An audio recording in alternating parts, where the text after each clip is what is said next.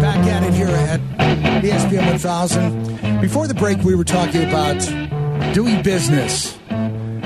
Front offices in Major League Baseball doing businesses, doing business, I should say, specifically Cubs and White Sox. And one of the Twitter polls that you put up today, Brian, was all about Shohei Ohtani.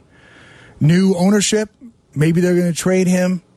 Who would be the likely suitor if there was one here in Chicago, Cubs or Sox?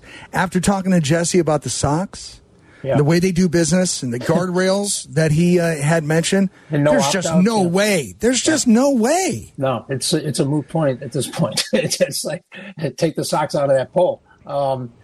Unless there's an epiphany and in the offseason, like, hey, here's a once-in-a-generation talent.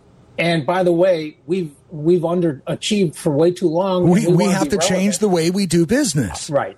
Yeah. In the business world, if a company is just kind of going along and making some money, making decent return for their stockholders, but not great, and say the market's going, not lately, up on an average of 8, 12, 13%. And this company X is making, 5%. They return to their investors or stockholders. Well, usually you have activist investors, like a big hedge fund or something, come in and buy, billions of dollars worth of stock. And now either, if they're not the majority owner, they own enough of it, like 35%, so that they demand. They push the issue. They want seats on the board. They want change, right? They're going to make noise. And the old guard doesn't like activist investors. They don't want people coming in and telling them what to do. Right. And wake up and this isn't good enough. And you're not losing money, but you're certainly not making even the average return. So, it's time to get new blood in here. Mm-hmm. With baseball ownership and the way the White Sox are structured, certainly, again, Jerry's not the majority owner, not by a long shot. Let's say he owns 20%. I've seen 19% back in the day when I was covering them. He went from like 8% to 13, 14%, but that's been a couple of decades. So he's been buying up minority shares. But, there's 80% of the team that's owned by other people. Right. But there's no activist investors there, right? They all, in Jerry, we trust. And why wouldn't you? They bought the team for $19 million back in 1981 or whatever it was. And the team, Forbes came out with their NFL list this week. We'll get to that. But the MLB list came out in March. Mm-hmm. And on average, Forbes, take it for what it's worth, said on average, teams in MLB increased in value, the organization value, by 9% on average. Only 2 teams didn't make money last year. Baltimore lost money, and the Marlins were basically. Baltimore's making it back this year. Right. I mean, they didn't appreciate in value. That's how I should say. Baltimore's franchise, unless they build another Camden Yards, they're not getting a spike. But so only 2 teams out of 30 didn't appreciate in value, which says something about Major League Baseball. It's not the NFL by any stretch. Mm. But the average value of a baseball franchise, according to Forbes, this year in March when they came out, was $2.07 billion. I mean, even the dregs of MLB, on average, were worth $2 billion. The White Sox showed up as 15th, squarely in the middle of that list. They appreciated in value 4% last year, not the 9% on average, only 4%. The Forbes valued them in March at $1.76 billion, well under the average of $2.07 billion on average, right? Mm-hmm. And they actually, according to Forbes, had an operating loss of $10 million last year. Now, the Cubs, conversely, they don't have to have Elvis night to get 30,000. They just open the gates and they show up like we've seen this year, right? Even with a glorified minor league roster, but they're playing better and exciting and beautiful days and cold beer and whatever gets 30,000 on average, even when you stink, for the most part. The Cubs are, 4th or 5th in Major League Baseball in franchise value. They are 4th at $3.8 billion, which makes that $850-900 million investment for the Ricks family pretty good at this point. They went up 13% last year. A lot of numbers here. Wow. They made $68 million last year. They didn't lose money because they don't, because people show up. So I'm talking to this guy who has some insight on how the ownership of the Sox works, with Jerry being the chairman, but only owning, say, 20% of the team. And I said, okay, Elvis and I, they get $33,000, but they're in the 20s, mid-20s most of the time. They don't have the people flocking and making vacation plans to come to the North Side like the Cubs do. I said, if you're an investor and you own, however much you own of the White Sox, don't you want to see 40,000, closer to 40,000 than 25,000? Doesn't it bother you that your franchise is less than the average value of a franchise in Major League Baseball? You're under $2 billion when other teams who, in much smaller markets, the Atlanta Braves and St. Louis, the teams Jesse's going to see tomorrow night, they're well above average in much smaller markets. And he explained it to me. He said, no, you're looking at it the wrong way. And look, the White Sox don't own the rate, right? That the state owns that. Right. And in my world, they have a sweetheart lease deal, which they've had for a long time. They're renters. They're renters, and the deal does subsidize tickets. If they don't sell 1.5 million tickets, the state picks up, I don't know what the number is, but your tax dollars buy Sox tickets. But he said, you're looking at it the wrong way. Anyone who's invested in the White Sox, their payday, they don't go year to year and think, okay, we need to sell more wonderful Polish sausages and have the food's terrific. He said they will make their money when the team is sold. Okay, so it's a bank account. He said it's like a long-term bond. Right. Now we know Jerry's getting up there in age, and I don't know if he's going to want to run this thing until he draws his last breath, and he's got hopefully many more years to do that. He's in his 80s. Okay. But so that's one. And so the Nationals are on sale or for sale. The rumors this week, reports are that Anaheim's next in line. I don't know what Jerry's intent is, but these Sox investors are going to get their money when that team is sold. Mm-hmm. And again, they don't. It's probably part of the reason their value is depressed is because they don't own their own building, and that's part of the deal, right? I mean, there's rumors that Stan Kroenke, who owns Los Angeles Rams, the Walmart money, that he might buy the Anaheim Angels. He'll keep buying up everything in California. Yeah, that makes sense. But I don't know what the value of the White Sox would actually be if they were put up for sale. Here's your Forbes valuation. But in a major market, if you wanted to change the way you operate it, if you wanted to come in and be that activist investor, but now it's your investment, and you wanted to, play big boy baseball and give out $100 million contracts and give opt-outs to superstars, that value might shoot up $1 billion right away. Absolutely. Right? Absolutely. And so my point is, and long-winded that it is, there's no, even at the ownership level, there doesn't seem to be a sense of urgency when you look around and say we average 25,000 people or whatever the average is. And you know what, Brian, you bring up a great point, because here, on the surface, we're fans. We want to see winning baseball. We want to see all the things that any fan wants to see, right? Right. But behind the scenes, when we break it down, you see it's a business. It's about making money. It's about hitting financial expectations. It's about all of these things that really have nothing to do directly with winning. And look, and that's the disappointment that we have as fans for either side of town. And if you were on the ground floor buying the White Sox with Jerry and Eddie Einhorn back in the day when they first bought it at $19 million, and even at $1.7 billion, the Forbes valuation this year, I can't do the math on that. What a hell of a return that is, right? That's insane. It's insane. And so 40-year return, that is absolutely insane. Absolutely insane. And that, I mean, that's a hell of a long-term bond. If you go, say they sell within 5 years, just pick a number, right? And it does sell for north of $2 billion at that point.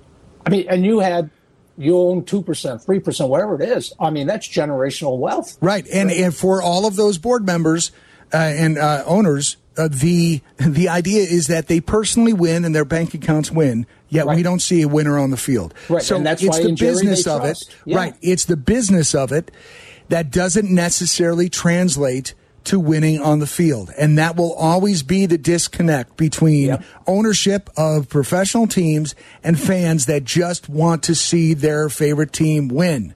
And that's how you show Yeah, again, we go back to that, and we've got to hit break here. We're running late, but that's how you show your appreciation or your disapproval, by not spending money. And, we've done that on the South Side, right? and that's why they're not worth as much as what they are on the North Side. Everyone's not Jerry Jones, right? He loves to be on the sideline. I mean, he gives more post-game press conferences than anyone. I mean, no GM, or sometimes he's the first guy before the coach talks. I mean, that he is so tight. And look, how big is that palace he built himself down in Dallas-Fort Worth, right? Right. But he wants to win, but by the way, I think his franchise is worth $6 billion. See, that's the thing. That's the thing. The mindset has to change. We've got to hit break here, but the mindset, before we hit break, the mindset has to change in that you can spend more money and actually make more money back. You could be active in investing in your team and actually build the value than sitting back and just waiting to sell the team. Because in the meantime, that's not goodwill for your fan base. And being fans, we want goodwill with the fan base. 312-332-3776. Here till 11, where Peggy and Dion pick up the effort here on ESPN 1000. We've got to talk Bears. We're all over the place, but we will talk Bears before we get out of here on ESPN 1000. We'll be right back.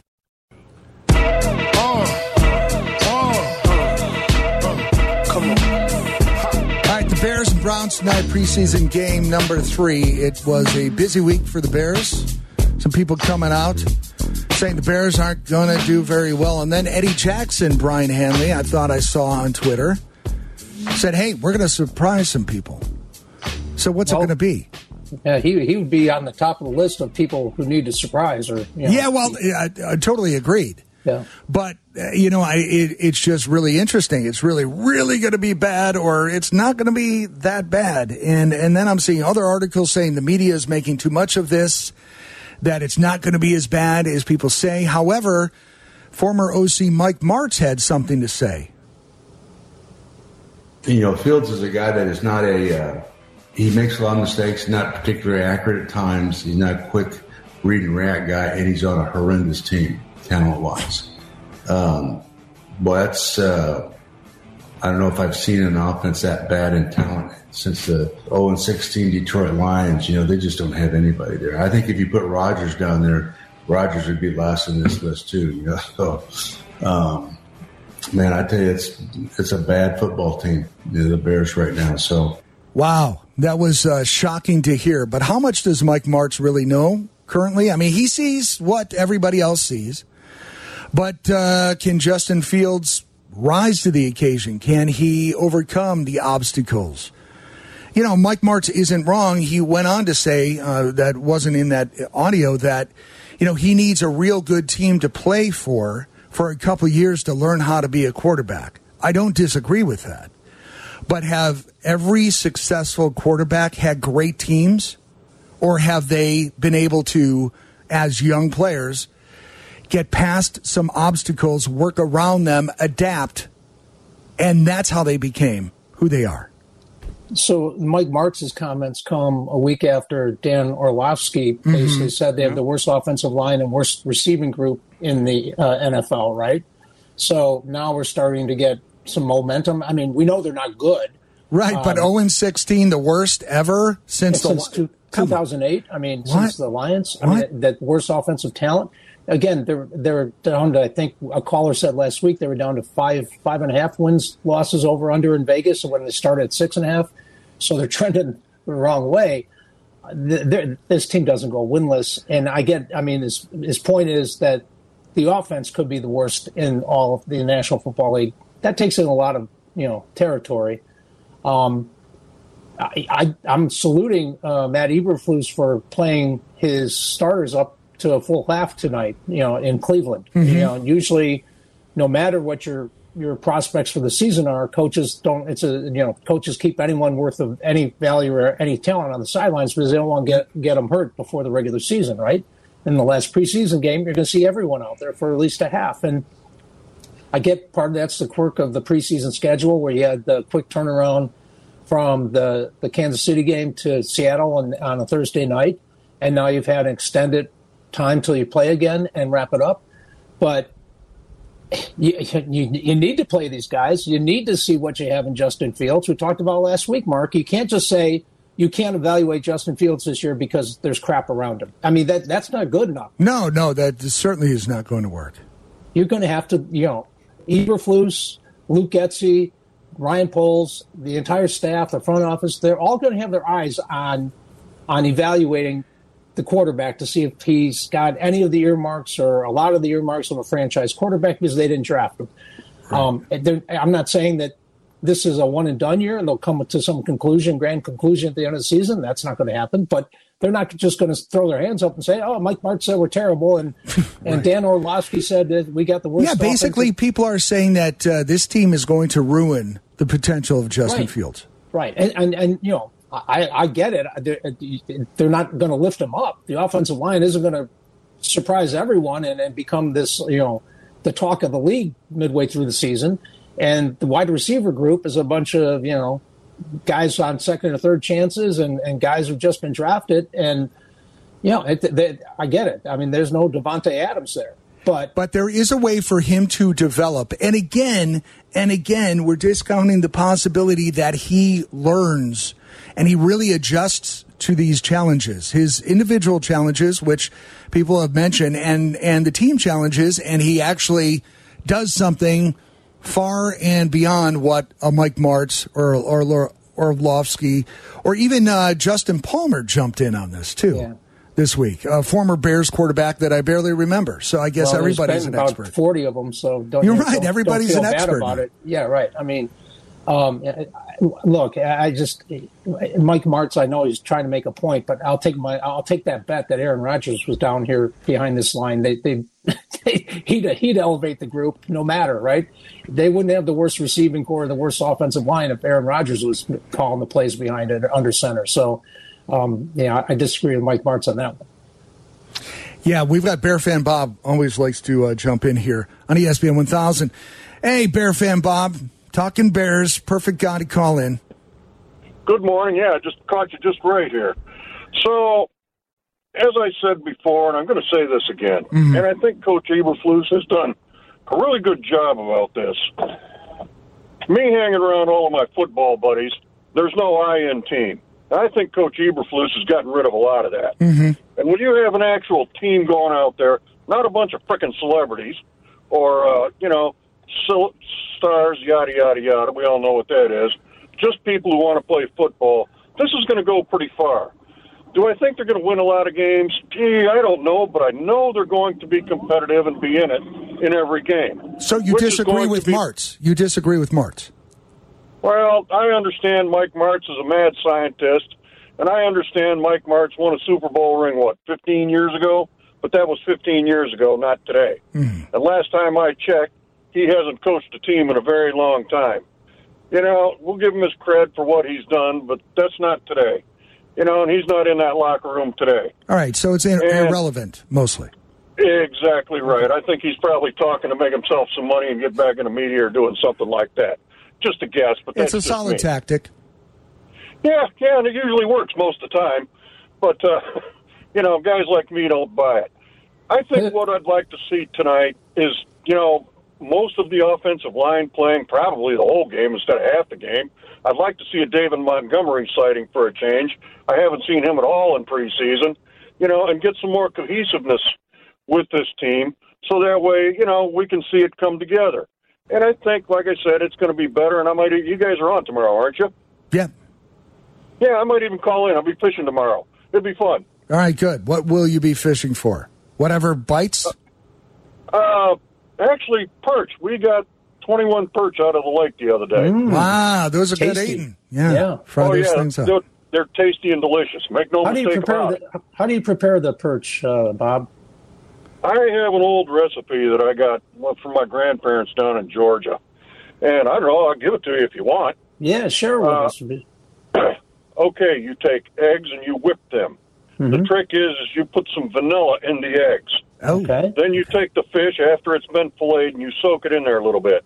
A few minutes, just get some of the egg on there. Then you take, breadcrumbs and flour and you mix it.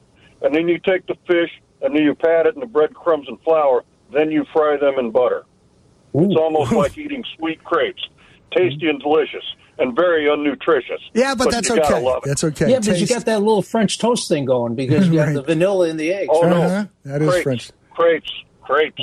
They're wonderful. And you might try that with bluegills, too. Works every time. All right. Thank you, Bob. We appreciate it. We'll hear from you tomorrow. Guys, Mike, talk at you tomorrow. Have a good Thanks, day. Bob. Bye-bye. You too. You know what, Bob? He's not flustered by Martz. Irrelevant, I think he said that comment was. Jordan Palmer. Yeah, I mean, come on. It's like Jordan Palmer. Okay, how relevant is that? Everybody wants to chime in. Everybody wants to, have themselves be heard. You had Orlovsky, a bigger voice, obviously, now, and Louis Riddick. But we'll see what happens. Look forward to seeing them play the Browns tonight. Again, it's preseason, and having the O-line play more than they have, I think that's important. I think Eberflus is on to something because the idea of getting the team ready means you have to actually get them some game time, even though it's preseason. Are you buying that Tevin Jenkins is really legitimately playing for a starting right guard position, or do you think this is trying to just showcase and get whatever you can get for him? It's a little bit of both. Look, if they're showcasing them, but he really, really shows up, then all of a sudden it's like, well, what are we doing here? We can actually use him. So I think it's a little bit of both. Here's hoping, right? Yeah.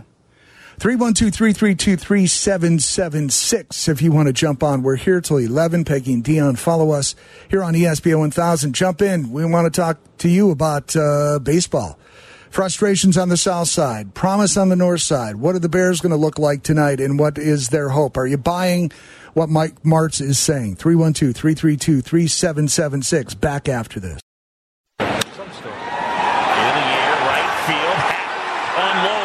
That one back and gone. A two-run homer for Ian Happ. First hit of the night for the Cubs, and it gives them the lead. In the air, right field. That one way back. Ian Happ has done it again.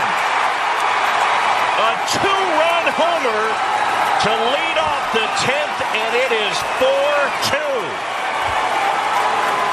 That. What a night for Ian Happ. My goodness. That is just the second home run that Williams has allowed this year in 47 innings of work.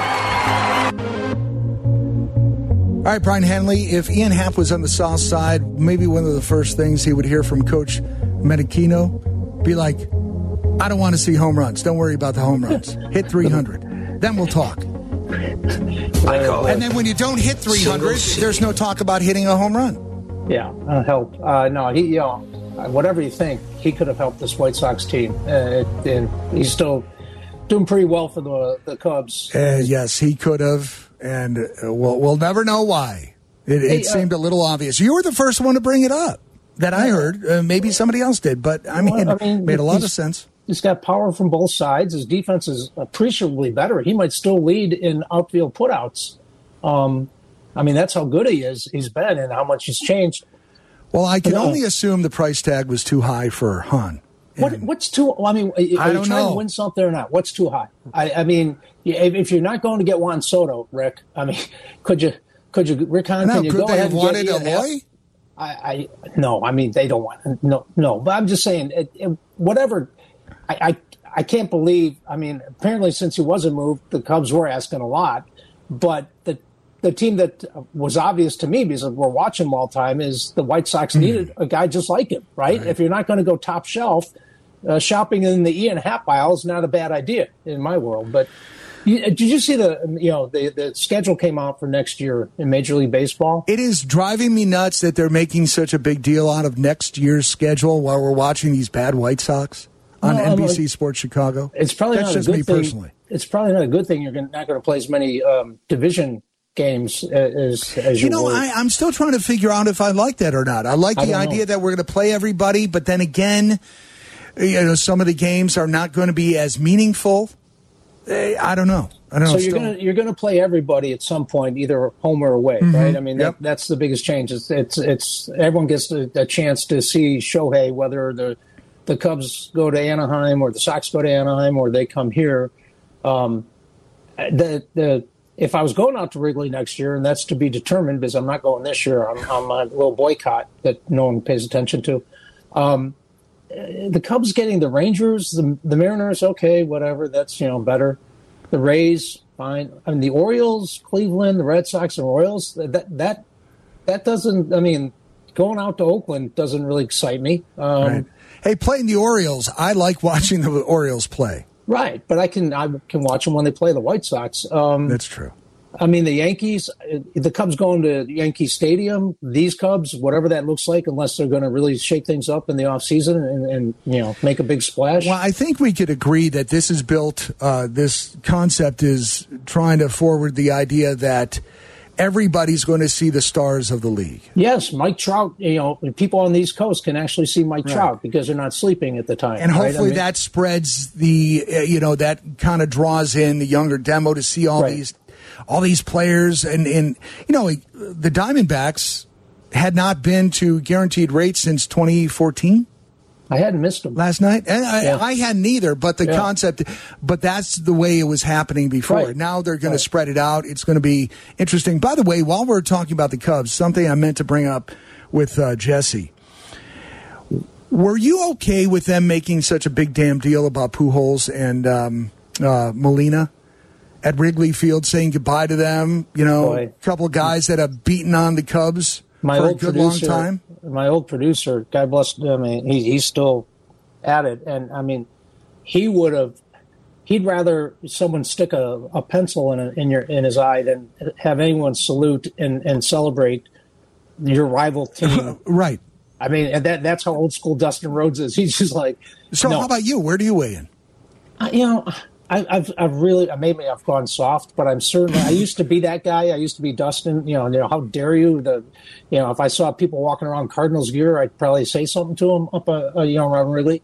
But I've mellowed, and I mean, you can appreciate. I get the spirit of it, but it's just still weird. Yeah. I mean, are you going to celebrate Aaron Rodgers down in Arlington Heights when he's hanging it up if he's still playing? There's no way I want to see that. See, that's what I'm saying. I mean, those are rival teams who, by the way, have kept you down more often than not, right? And it's only a rivalry if you're the Bears when you're actually relevant, and they haven't been relevant nearly damn enough to. It's a rivalry in talk only, right? I think the Vikings and Packers are more of a rivalry, and not that the Vikings are even close to being the Packers, but the Bears have been so awful for so long and underachieved for so long, and the record has been so lopsided against the Packers. Every time, here comes black and white highlights of George Halas and Vince Lombardi, right? That's what they celebrate when the Bears and Packers play on national TV. I know. Yeah, and you brought up Aaron Rodgers, and that is a perfect comparison. But I was going to jump to 90s hockey when I had season tickets. It would be like celebrating Sergei Fedorov what's the guy that just killed us from Detroit that's the Tampa Bay GM, or he was? Why am I blanking out? Probably the Detroit player with Fedorov, that era. He's not the GM currently in Tampa. No. I'm totally blanking out. I can't believe I'm blanking out. I mean, name any of those guys. That's my point. Dominic Hasek used to be the Blackhawks goalie. I mean, remember Yzerman? What? Steve Yzerman? Yeah, Yzerman. Jeez, I couldn't get to that name. Yeah, Stevie Yzerman. Any of those guys celebrate. They come to. They come to the stadium, or it would have been United Center by then. They retire, and we're sending them off with a celebration. Here's your video highlight package. Way. Yeah, right. There is no way. Yeah. So, it doesn't. I saw that, and again, I'm not a Cubs fan first, so I saw that, and I thought, you know what? I get the spirit of it, but it's just weird. This is happening in Wrigley Field. Who within the division?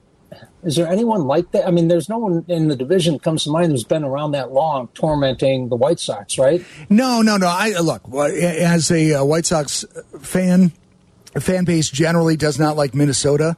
Right. We don't like Kansas City because they suck, but they still give us some kind of fits. Right, but here and there. But there's nothing like. There's not a comparison. There's no Hall of Fame guy who's been tormenting you for 2 decades. No. There's not an individual. No. No. Right. So, I mean, it's tough to say what they would do. I mean, I think as a fan base, the Sox fans would not be standing and celebrating and, lauding a AL version. Now, Torrey Hunter wasn't a big star, but because he slighted us, we hated him. And that would be like if he were a big star and we celebrated him.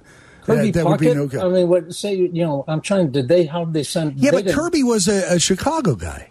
Right. But, so we never hated him. Okay. We never hated him. I don't remember, they didn't have any kind of ceremony for him when he was hanging it up, right? No. And there's a guy that I wish would have played on the south side. All right, we're up against break. Probably wanted an opt-out or $100 million. Yeah, and he would have deserved it. Well, not with the White Sox. No. We don't do that. Things the White Sox won't do. No $100 million contracts, no opt-outs. Thanks.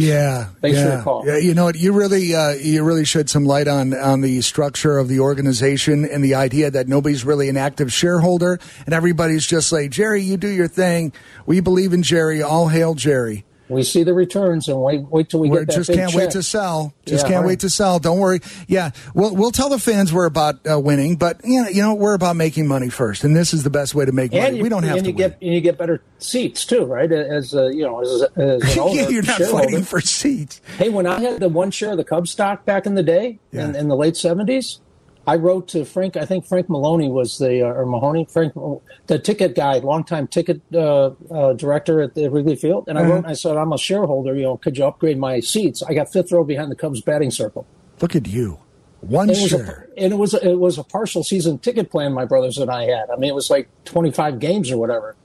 No one wanted the tickets at the time. And that is why you got that. Right? Yeah, sweet. You know what those tickets would be worth today? Man, oh man. We've got a couple of calls to get to before we get out of here. 312-332-3776. A couple of Twitter polls at ESPN 1000 to wrap. We'll do all of that when we come back. Peggy and Dion are coming up at 11 here on ESPN 1000.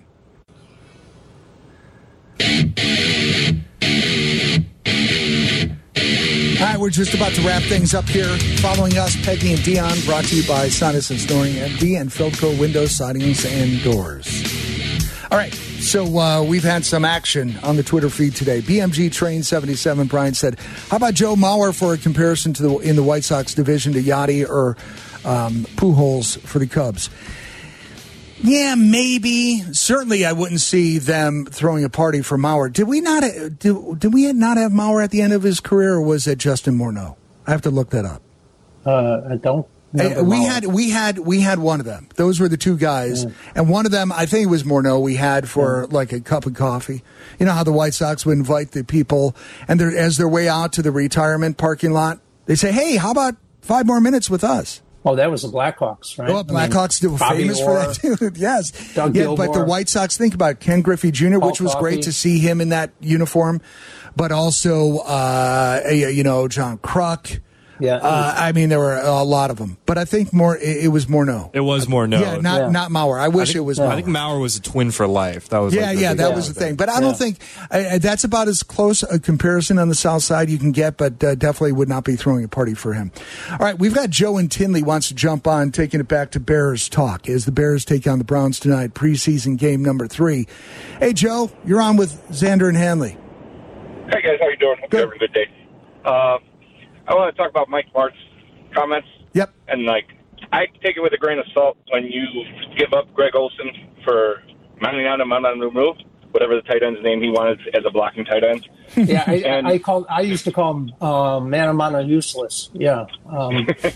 Yeah, he was. I know it's not the greatest show on turf, but we have, at least Fields was promising. He had Orlowski and Culpepper. It was Calvin Johnson's first year. 1 year a year after his rookie year.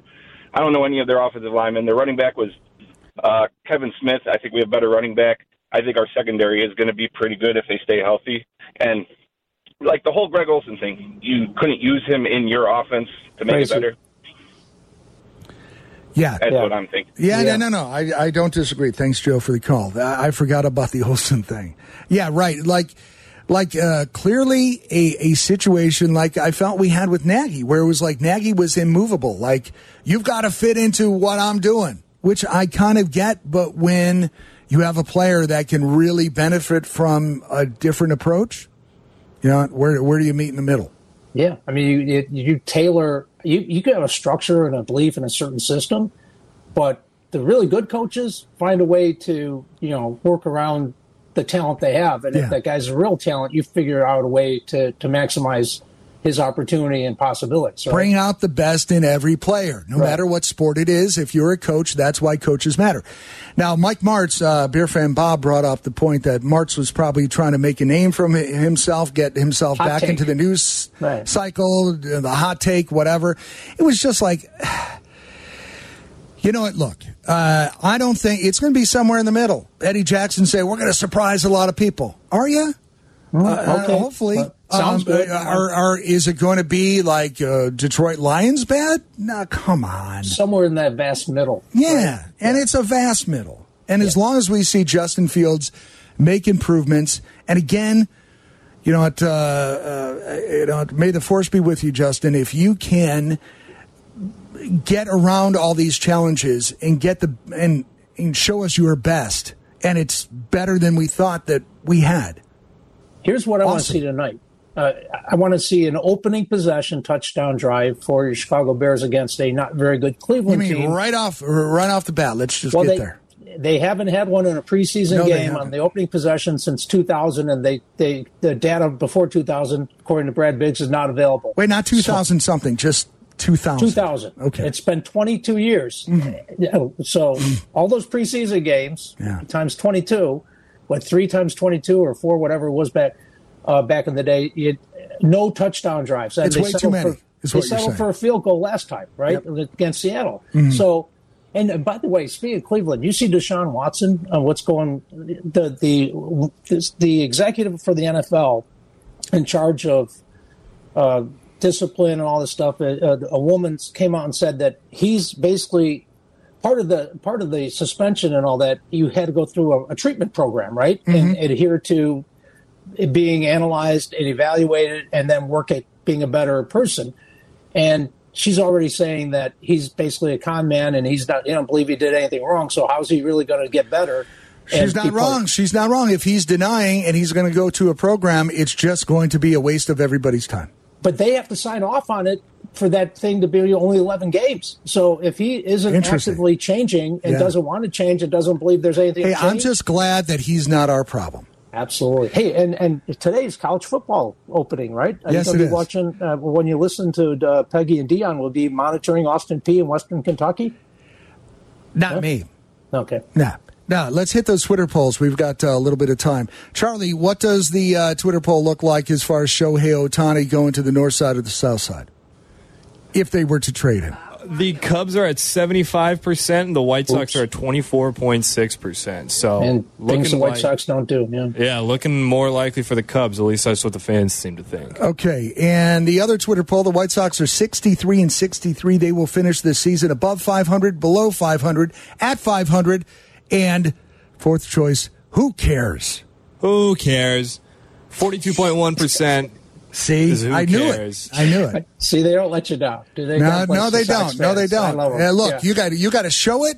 If you ain't going to show it, we don't care. Yeah, the next highest is below 500 at 21.7%. So. Okay. And that's the actual the expected record given run differential. They're 9 games under right now. If you follow that, so. All right, so tonight we're busy. We've got baseball games. First pitch at 6:10 for both the Cubs and Sox, and then the Bears are playing at 6. So we're going to be using our remote pretty heavily tonight. Brian, always a pleasure. We'll see you again tomorrow here on ESPN 1000. We'll be here at 10 a.m. And Charlie, thank you for running the show. We've got Peggy and Dion next. Sox pregame with Tyler Aki at 5:30. Connor and DJ on the call. First pitch at 6:10 here on ESPN 1000. Chicago, have a great day.